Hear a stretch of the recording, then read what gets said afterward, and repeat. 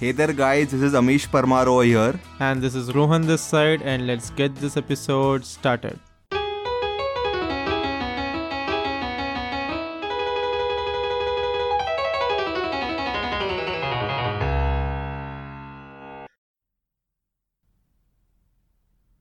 I'm waiting for a namaskar.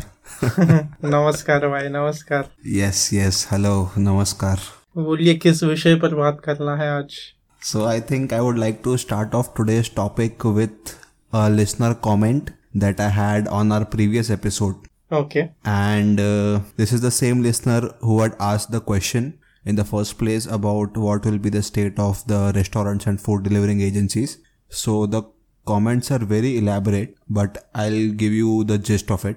So the first comment is like, that listener is very happy that we as podcasters are open to listener questions and it makes the listener think and come up with more vague and interesting questions to ask. The second comment is that the listener hoped that we could kind of give a solution to this question because like you said, there are no correct answers or correct data so as to what is going to happen, but it just might pop up in a discussion. That's what the listener had expected, and she seemed quite satisfied with our podcast episode. And the third one is like, the listener is saying that she's glad that it was 30 minutes long because sparing 50-60 minutes at a stretch is sometimes difficult, but 30 minutes is just the sweet spot. So I hope that I'm saying on behalf of both of us that that we are open to questions, and it makes my job pretty easy because I'm kind of lazy in bringing up questions, but I think that's a good idea to go ahead with. So we urge our listeners to come up with questions like that.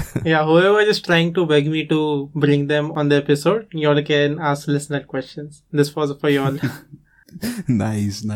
The next thing I would like to say, if probably I think you would also be wanting to say that, how is the post-lockdown treating you? It's not post-lockdown. What do you mean? I'm still at home. Did not go down. The lockdown is lifted practically. Not in Mumbai though. Mumbai there's still lockdown.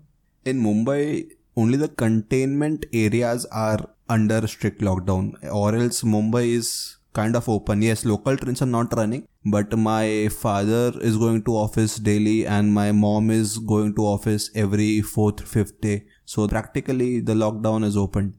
Yeah, but it's still not normal life, man. I mean, for me at least, nothing has changed. Both my parents are still at home. I'm still at home. School's not working. Students are still learning online. So for me personally, nothing has been changed. So have you left your house post-lockdown this week, or you No.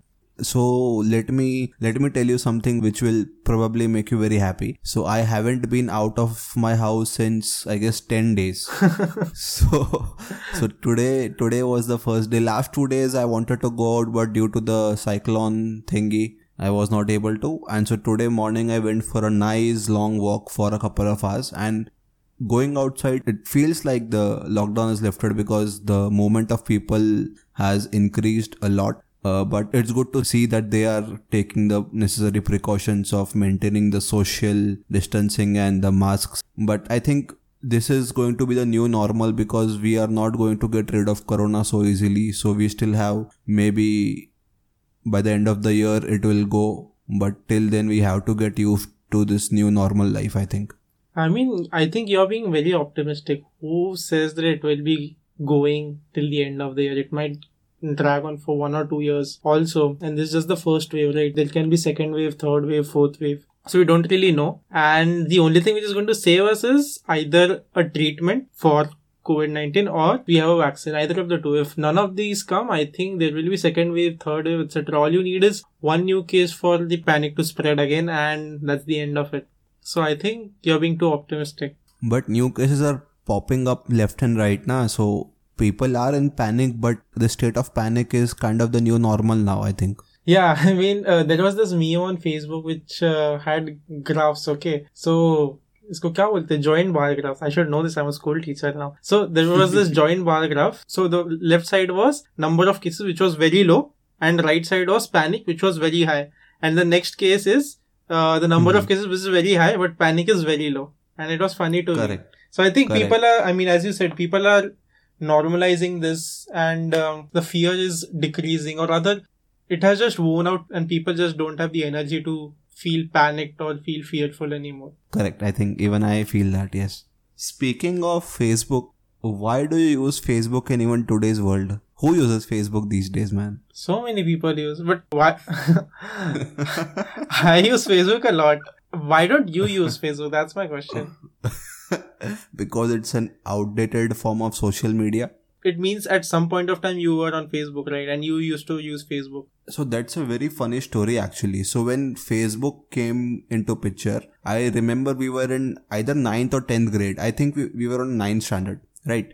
So my family got me a new computer, we got an internet connection. But the thing is that still I do have these rules that everything is shut at 10 o'clock. So at 10 o'clock everyone goes to sleep. And back then, I don't remember if we had WhatsApp. No, I think WhatsApp started when we were in 11th grade. So Facebook was the form of social media and the form of staying in connection with your friends. And all of my friends used to come online late night, post 10 o'clock. So I was not able to use Facebook at all. So I was not really attached to Facebook. And when I got myself a smartphone in 11th standard, that's when WhatsApp came. So WhatsApp feels more user friendly, because that's how I prefer to be in touch with people. And then Instagram came, so sharing photos and videos became all the more easy. So I think Facebook is too outdated these days.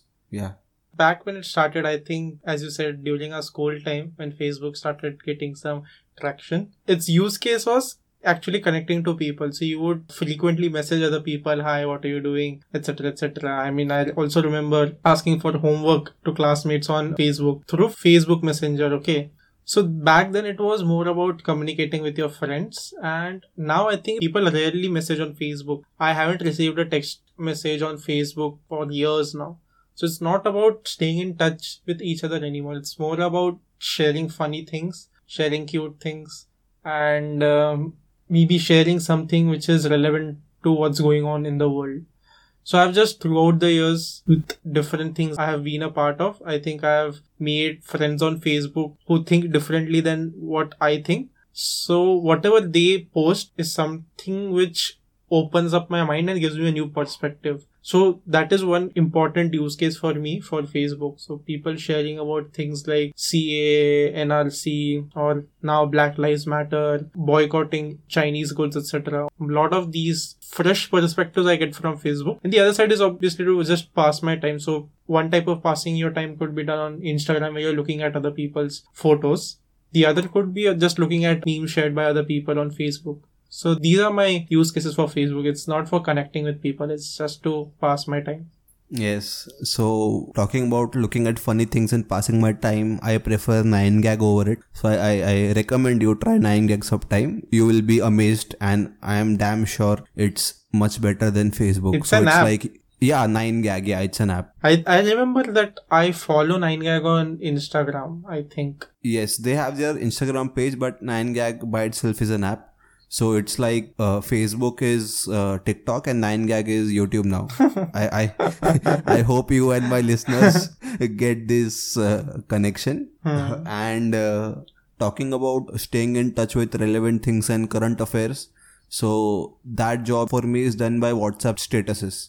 So I don't use Facebook. Yeah, I've never been a fan of Facebook anyway. But what if you are just friends with stupid people and those people put up stupid statuses? Then you won't get good news, right? Or good perspectives. Yeah, good perspectives. That is genuinely a good thing that Facebook might have to offer. If you follow the correct people. Yes, exactly. So I don't think so I follow correct people, or I don't even know whom I follow, whom I don't. I think Facebook is just a place where I go to find people's birthdays. That's the only use I have for Facebook, nothing else. It's very useful for that, yeah. I mean, it's exactly. Many times I'm just going through my day as it is, and because I'm bored, I'll just go on Facebook and I see that there are 3 birthdays today, and then I realize, okay, one of those is a very close friend and I need to go and wish that person. It happens a lot. So Facebook is very useful with respect to birthdays. Exactly. Nice. So let's bring our topic of discussion to an actual discussion. So you have something for us? I always have something or the other. You don't have anything? That's us. We two make a great team, yes. Okay. So this topic comes from whatever is going on in America. Okay, in America, one black person got killed because of police brutality, and this has been a problem for America for a long time. But this particular incident caused a lot of uproar in Americans, and there were many protests throughout the country, and even outside the country there has been protests. So some of the protests became violent. So after that violence, there were two camps. Okay, one camp is saying that all the protests should be non-violent, as Gandhi ji has preached for us. And the second camp says, okay, there's no point in being peaceful and not being violent, because unless and until you're being violent, people are not going to listen to you. So my question to you is, if, say for example, you're a Gujarati, right? So assume you're living in a world where Gujaratis are considered as second-class humans, and there's a lot of violence against us. Violence is not the right thing, because violence is too obvious, something a little more subtle. Discrimination. Injustice. Discrimination. Yeah. So there's a lot of injustice and there's a lot of discrimination against Gujaratis, okay? And say for example, there has been some brutality. Say for example, a Maharashtrian like me actually killed one of your family members because I just thought you crossed your line. Like, one of your family members touched me and I think that your touches will make me very impure and I did not like it and I just killed one of your family members. In that case, how would you like to protest your revolt against this? Will you be peaceful or will you be violent with this in staging your opposition to the world?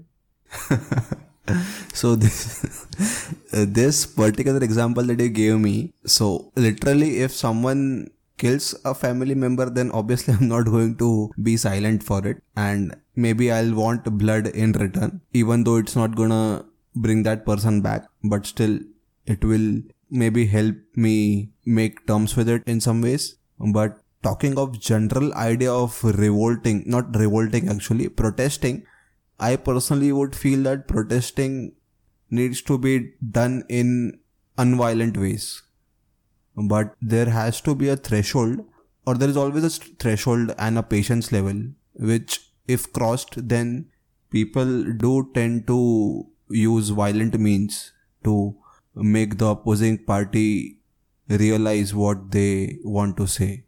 So if you want my personal opinion, I think it's going to be a combination of both, right? So it will obviously start with silent protests or unviolent protests, but after a point of time, if our claims are not met or if the opposing party is not ready to come in terms with us, then it will obviously escalate to us being violent about it. Yeah.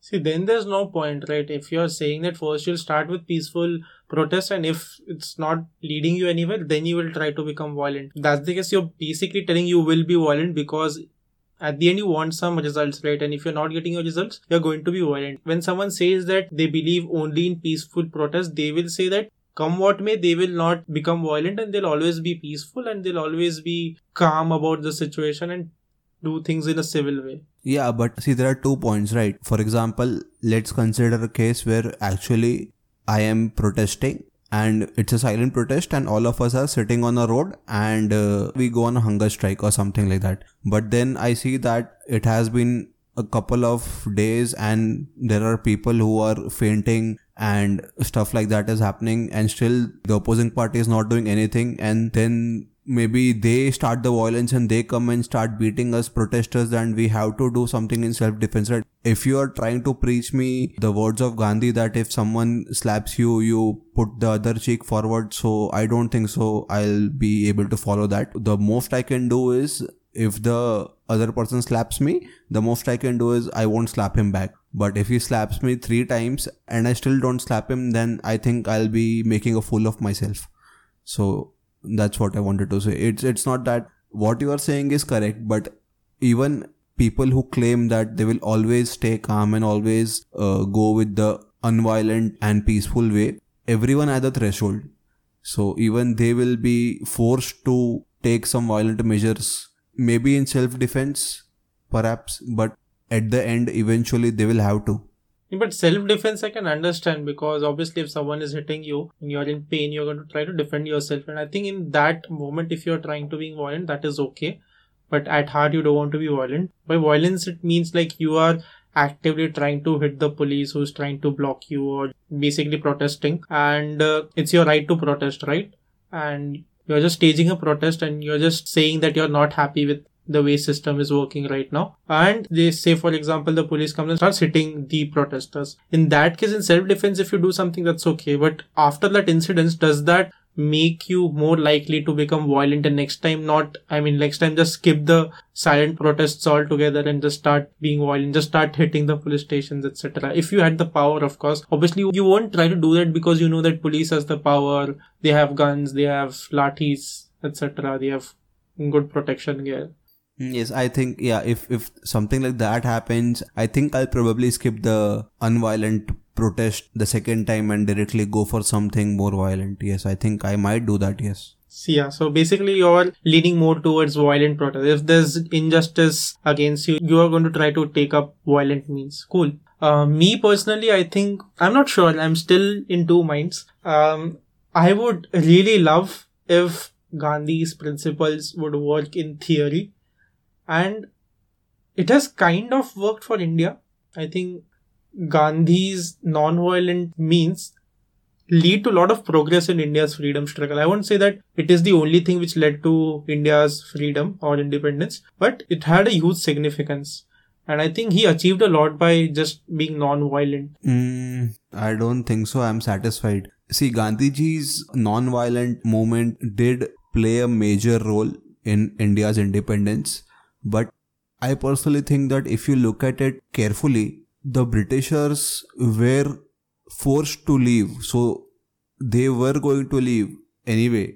Maybe it would have happened 10-20 years later, but at the end they are going to leave.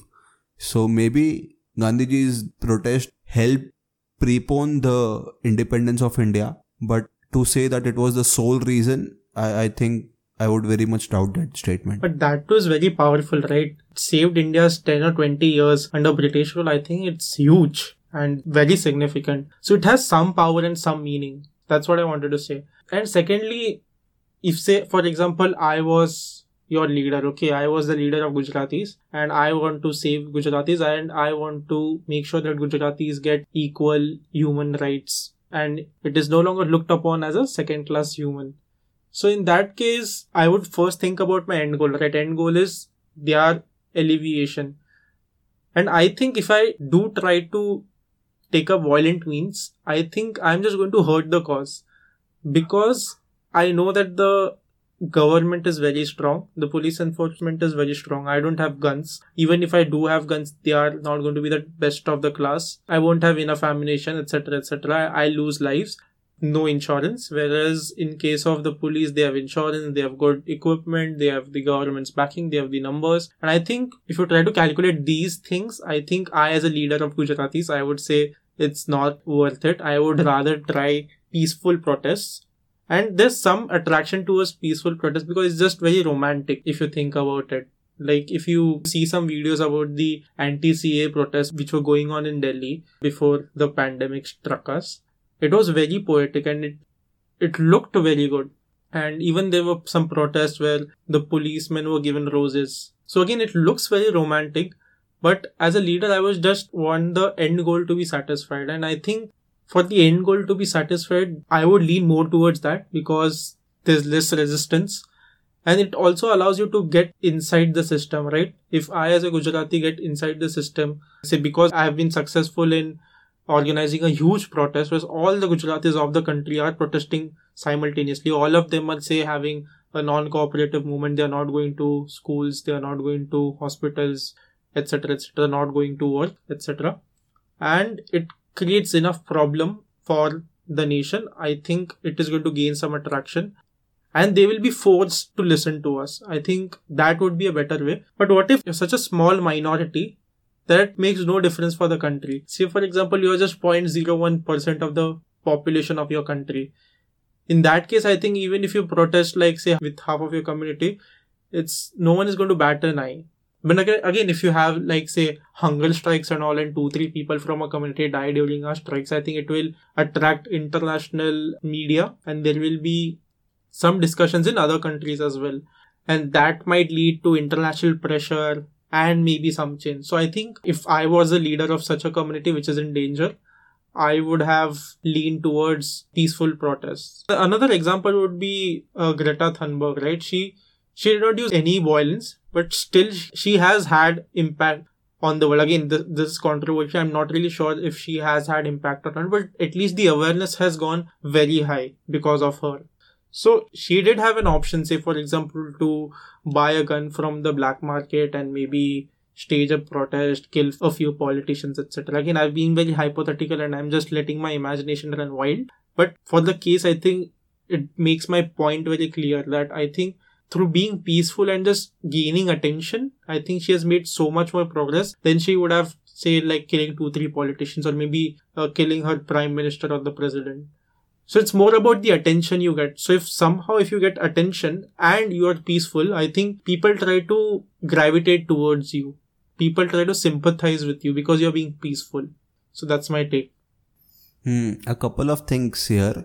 The first thing that matters the most is the cause, right? Correct. So when you are protesting, the first thing that comes to your mind is the reason why you are protesting, right? Because you want something or you want something to stop, something like that. So that becomes the cause of a protest. But also what matters is how fast you want it, right? So if you are staging a protest which is silent and unviolent, it will take a lot of time.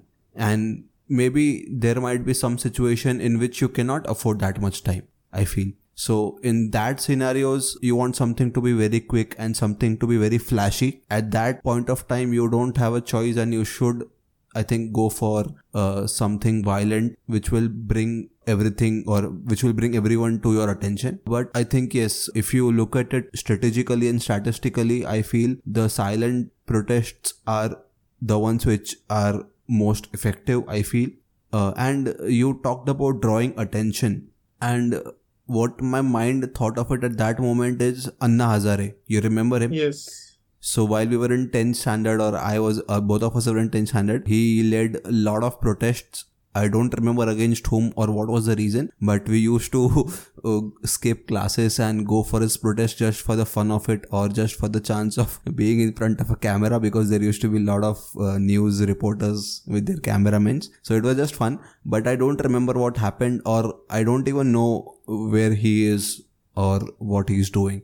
So even if you get a lot of attention and you are the center of the limelight, still at some point of time you fade away, I feel. But I think in case of Anna Hazare, I think he did achieve something, right? Even if, I mean, I don't know what was his final goal and was that achieved or not, but it did achieve something. Say, for example, some people actually started taking interest in politics because of him. Many of the youths were attracted to his campaigns, and many of the youths started working in this space. Take Arvind Kejriwal, for example. He's into politics, and I think Anna Hazare's campaign had a huge role to play in that. And today is the Chief Minister of Delhi, and he has a good political party which has very good ties with the grassroots of that particular state. So I think that, and also right to information, I think, was brought into place because of Anna Hazare. Lokpal bill, I think, it did not work out very well. But I think it also depends on the leadership, right? Is your leadership very effective? And to be honest, this is very difficult. I mean, it's so difficult to think of. Firstly, to see that something is wrong, then to be affected by it enough to actually do something about it, then making a campaign out of it, making people believe in you, bringing them together, then trying to envision how your end goals would look like. Then there will be so many other things you have to manage. People in the opposition are going to try to bring you down. They are going to try to bring you down with money, with hate speech, with actual, what do you call dhamki in English? I don't know. With actual threats. So, and they can also call you for actual threats, etc. So, and also it's not very easy. There are so many opinions going around you. So I think it's a very difficult job in the first place. So it also depends on the leadership. But I think generally with attention plus good leadership, I think you can achieve many things with peaceful protests. You were saying something? I forgot. About time. How much time do you have? Yeah. I think all of these are urgent, to be honest. There's no cause small enough which is not urgent. If it is injustice against minorities, it is injustice against a particular gender, injustice against Adivasis, etc., etc. I think all of these are always urgent. So the earlier it happens, the better it is. But as I said, violence does not mean it is going to happen earlier. So I don't think that if it's urgent, it means it's better to do it by violent ways. But also, I said that it's romantic to be non-violent, right? But being violent is also romantic, equally romantic, I would say. Because one of my favorite freedom fighters is Bhagat Singh. And I always make my age comparisons to him. When I was around 20 years old, I would always think, what was Bhagat Singh doing when he was my age? And I would make comparisons. Okay, I am doing this, he is doing that. I need to change something. I need to do something at his level. Okay. And he was a visionary. He died for his country. And he was an extremist, right? He was not a moderator. So he was okay with violent means. So I think that is also equally romantic. But I don't know. I mean, say for example, our government is doing many things wrong. Okay. So there's so many things our government is doing wrong. This is not about a particular political party. I think any political party, Indian government as a functioning government has been doing so many things wrong. Say for example, even during the lockdown, if so many people have to walk back home, or there have been so many years since our independence, we haven't been able to solve our sanitation worker problems, we haven't been able to eradicate our caste problems, we haven't been able to eradicate corruption from India, etc. There are so many problems across political parties. But imagining, okay, if I want to solve this, let me just kill a few politicians. It does not sound right, but Bhagat Singh did that. And he's a hero today. At least for me, he's a hero today. There are some people who consider him as a terrorist. But for me, I think, and for the entire nation, he's a hero, right? So I'm not really sure. That is also equally romantic. So all this while I was trying to think of an example to give you, stating that time does play a role. And maybe in that particular scenario, going for a violent protest would make much more sense, but I'm not able to come up with it. But I'm sure such a scenario exists and it might have happened sometime in our history, but I just don't remember it, or I don't know. I'm not able to come up with it. I would say something which would have a time limit. Of a recent example would be making your metro car shed in the RA forest, or getting your approvals for Mumbai's coastal road. Both these projects have huge environmental impacts, and both these things have almost started. I'm not very sure about the RA car shed, metro shed, but the Mumbai Coastal Road project has already begun, and there have been protests against it, saying that it does not have the appropriate environmental clearance. If you have to make a road, just make a road. Why do you need so much land around it? They are saying that they need some parking area, they need some gardens, this, that, and the protesters are saying this is just a scam which is going to use so much of public wealth. And roads are generally used by the rich people, right? So it is, you're using lakhs of crores of rupees which you have gained from taxes, and you have used it for, say, 1% of the population who is actually going to benefit from that. And they are also saying that you're unnecessarily making more land around the road so that you get some more real estate in Mumbai. And if you get more real estate in Mumbai, you can sell it for very good prices and make good money out of it. So I think here there's a time limit, because, I mean, even during the lockdown, they are constructing this project and it is going on with some speed. So it has a time limit. And even if it has a time limit, I don't see how it is going to get better if we rather use violent means. Okay, I agree with you on that. So let's check that thought of having a violent protest will be helpful if you have very less time limit. Yes.